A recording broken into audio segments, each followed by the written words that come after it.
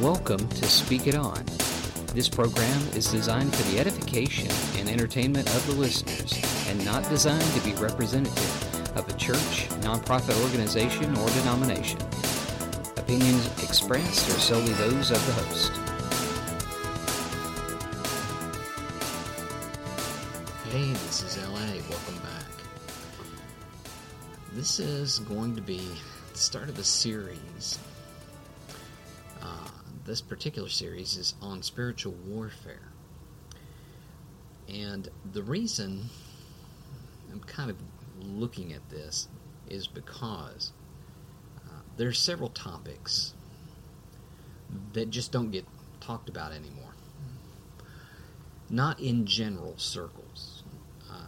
Oddly enough, spiritual warfare you'll hear more in Pentecostal charismatic circles, but you won't hear a lot of it, not always, in just your regular evangelical Protestant circles. Why is that? I don't know. Actually, some of it has to do with the fact that spiritual warfare is pretty upsetting. I mean, it covers several topics that are very, very strenuous to people. When you talk about spiritual warfare, you have to talk about heaven and hell and angels and demons and Satan and the occult and some other stuff. And those are generally not things that make people want to feel good and fuzzy about themselves. Those are not your regular topics. They're ghastly important, though. And they're important because if you're in the middle of a battlefield, you can carry as many flowers with you as you want, but you're still going to get hit with some kind of fire. And you need to be prepared for that. I don't normally like the Christian soldier, battlefield warrior mentality kind of situation. Why is that? Because it implies that we're going to go after and attack Satan and the powers that he has. And we do, and we are. However, you can't do that without obliterating the world. Because it's the stronghold, the foothold that Satan has is sin. And the only way to get rid of sin is to start over. And Jesus is going to do that. But that's really not the individual's call. So what we have to do is, and we can use this metaphor of a soldier, is we have to maintain a vigilant attitude towards spiritual warfare. So now, right now I'd just like to look at spiritual warfare itself. Why? Why do we have to struggle with evil, with the powers that be? Well, other than the fact that it's there.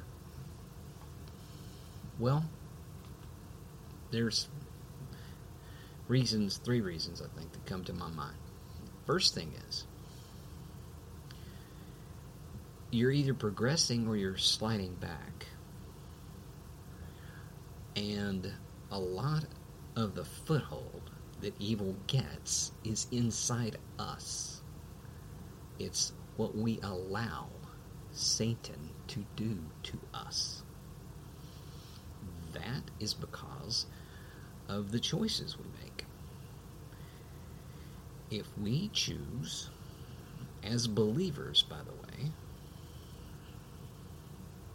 because You can only have a choice if you're a believer. If you're a non-believer, then you don't have a choice. You're going to choose and kind of gravitate to the world's kind of situation and make choices. They're eventually going to be self-destructive, just depending on who you are and how many choices you make. But if you're a believer and you make negative choices, in other words, sin, that gives Satan a foothold. And in some people, it literally builds a fortress for him, and a house, and a bed, and a 5-story condo, and lets him live in it. Which means your life for God will not turn out very well. And yes, they're miserable Christians. Why are they miserable? Because their choices are not in line with what God's got in His Word. And eventually, they can do you in. Physically. Not spiritually, I don't believe. But physically, they can do you in. So the first thing is it's there. I mean, it's in the world, and it has to do with the sin in us, because even though sin does not control believers, it is still a choice.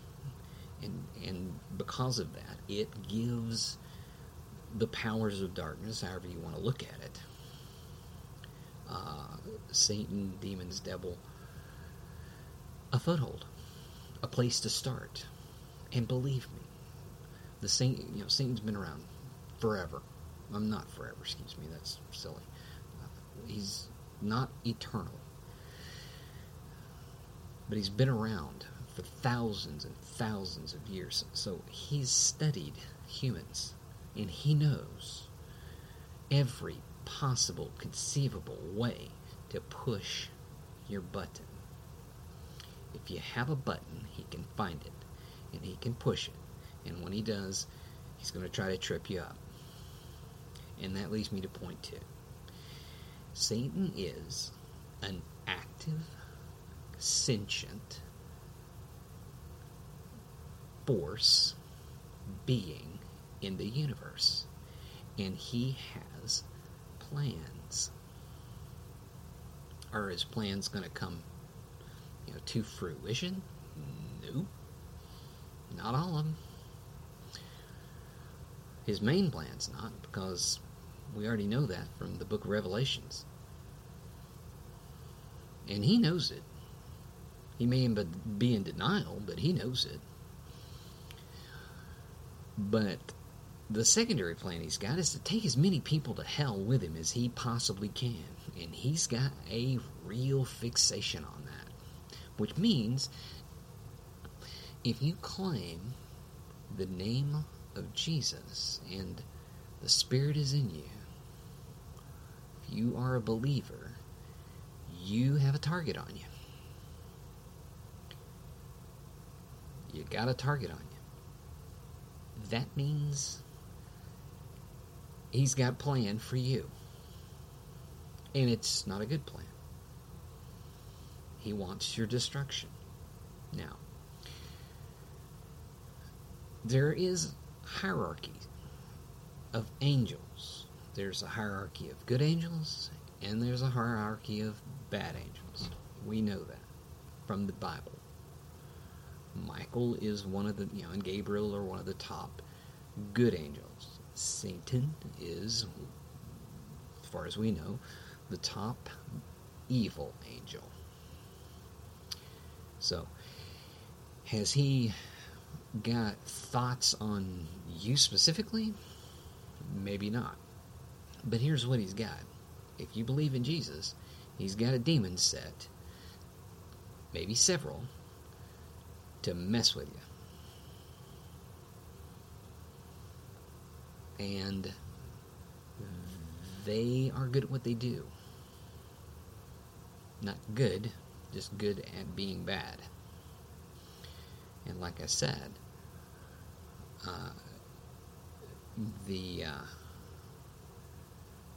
the time they've had to study humans and figure out ways to push our buttons and make us mess up. It's been a long time. Now, are they more powerful than good angels? Well, no. As a matter of fact, if you read in Isaiah the fall of the angels, the evil angel Satan and his group, Lucifer, at that point, then you know that only a third of the angels in heaven fell, which basically means there's a 2-to-1 ratio of good angels to bad angels, and God has good angels for you. Now, if you want to get a good example of how good angels intervene, read the book of Daniel. There's a segment where Daniel is praying, and a good angel comes, in fact, I believe it's Gabriel, to answer his prayer. And Gabriel just tells him, hey, I was hindered getting this answer to you by some bad angels. So here's the thing. They want destruction for every believer. In fact, they want destruction for every human, because every human that's still breathing has the potential of being a believer and being a force of God, for God, in this world. So as quick as they can bring the destruction and death of as many humans as possible, they're into that. They are totally into that. But let me just tell you, there are people that just think this is utter nonsense. Of course, atheists would, because they're like, okay, show me a demon, show me evil doesn't exist. It's all chemicals and stuff in the brain, in the body. I'm not saying chemicals don't have something to do with it, but look, you got people who are utterly focused on destruction, and they are under no circumstances doing that all by their little self. And supernatural stuff is going on. But the issue is, how do they get control in our lives? If you're a believer, we allow it. How do we allow it? Well, we allow it by having sin in our lives and not taking care of it, and not confessing it and trying to repent from it. And there are times where God will allow us to be tested. God doesn't tempt people, but He can allow you to be tested. Because it's like anything you want to depend on, any person you want to depend on, any object you want to depend on, you want to test it to make sure it's going to hold up. How much pressure can this tool take? How much pressure can this person take? Because God's not in the habit of snapping us. But we have to know ourselves how much we can endure. And testing helps us to do that. Now, the third point is, of course, it has to do with our positive attitude in realizing that we are in a battle. We are in a battle. So, point number one is we have to realize that sin exists, and that's a foothold. Point number two is we have to realize Satan exists, and he is focused on us. He is a sentient, conscious being focused on destruction of people in general, but specifically believers in Jesus. Number three, we have to realize we're in the battle. I mean, it's everywhere. And you're not going to hear in some pulpits a lot of talk or preaching about spiritual warfare. Because that's not necessarily a topic that gets people to give a lot. And some people, it just flat out upsets them. Well, ladies and gentlemen, I don't know how to, if you're on fire, you're on fire. How do you tell somebody, oh, well, you look like you're smoking an awful lot. Sounds like you might have a problem. Everyone's in a battle. Paul talks about Ephesians, this verse, Ephesians 16:12, it's a pretty common verse. This is the section where he gets into the armor of God. And he's using a metaphor as an example. The reason I try to say that is because people take these metaphors and run them to the rails and okay, we're all soldiers. Well, no, if you've been in the army, you're a soldier. But and there is the army of God, and that's a metaphor as well. But when we focus too hard on the metaphor, we miss Paul's point. The point is this, and this is where he comes with the point. He says, "For we do not wrestle against flesh and blood, but against rulers and against authorities, against the cosmic powers over this present darkness, against the spiritual forces of evil in heavenly places." And of course, verse 13, Ephesians 6:13 is where he talks about the armor of God. The word wrestle is an interesting word. The word wrestle actually means to throw, to try to hold down. Pale, it's the way it is in Greek. But it comes from balo, which means to throw.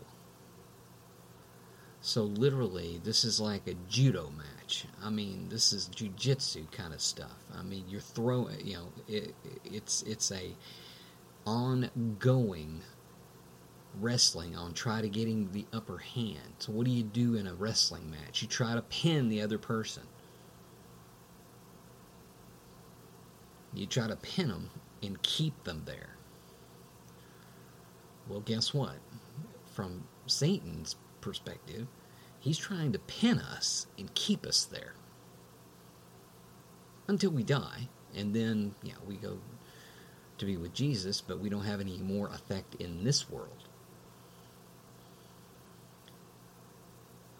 But we need to pin him and keep him down. How do you do that? You give him less leverage. Less leverage means less sin.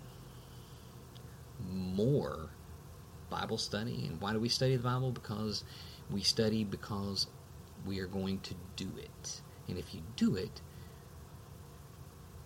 then you can avoid sin.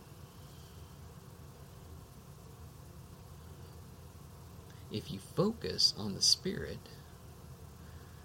you don't have time to do a lot of sin. If you're focusing on what God wants done.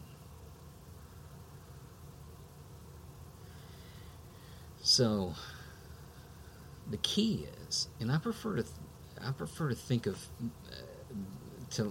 I like the wrestling metaphor a lot. I like that. The soldier metaphor, I think people run away with that too far. I really feel like the wrestling metaphor is really cool, though, because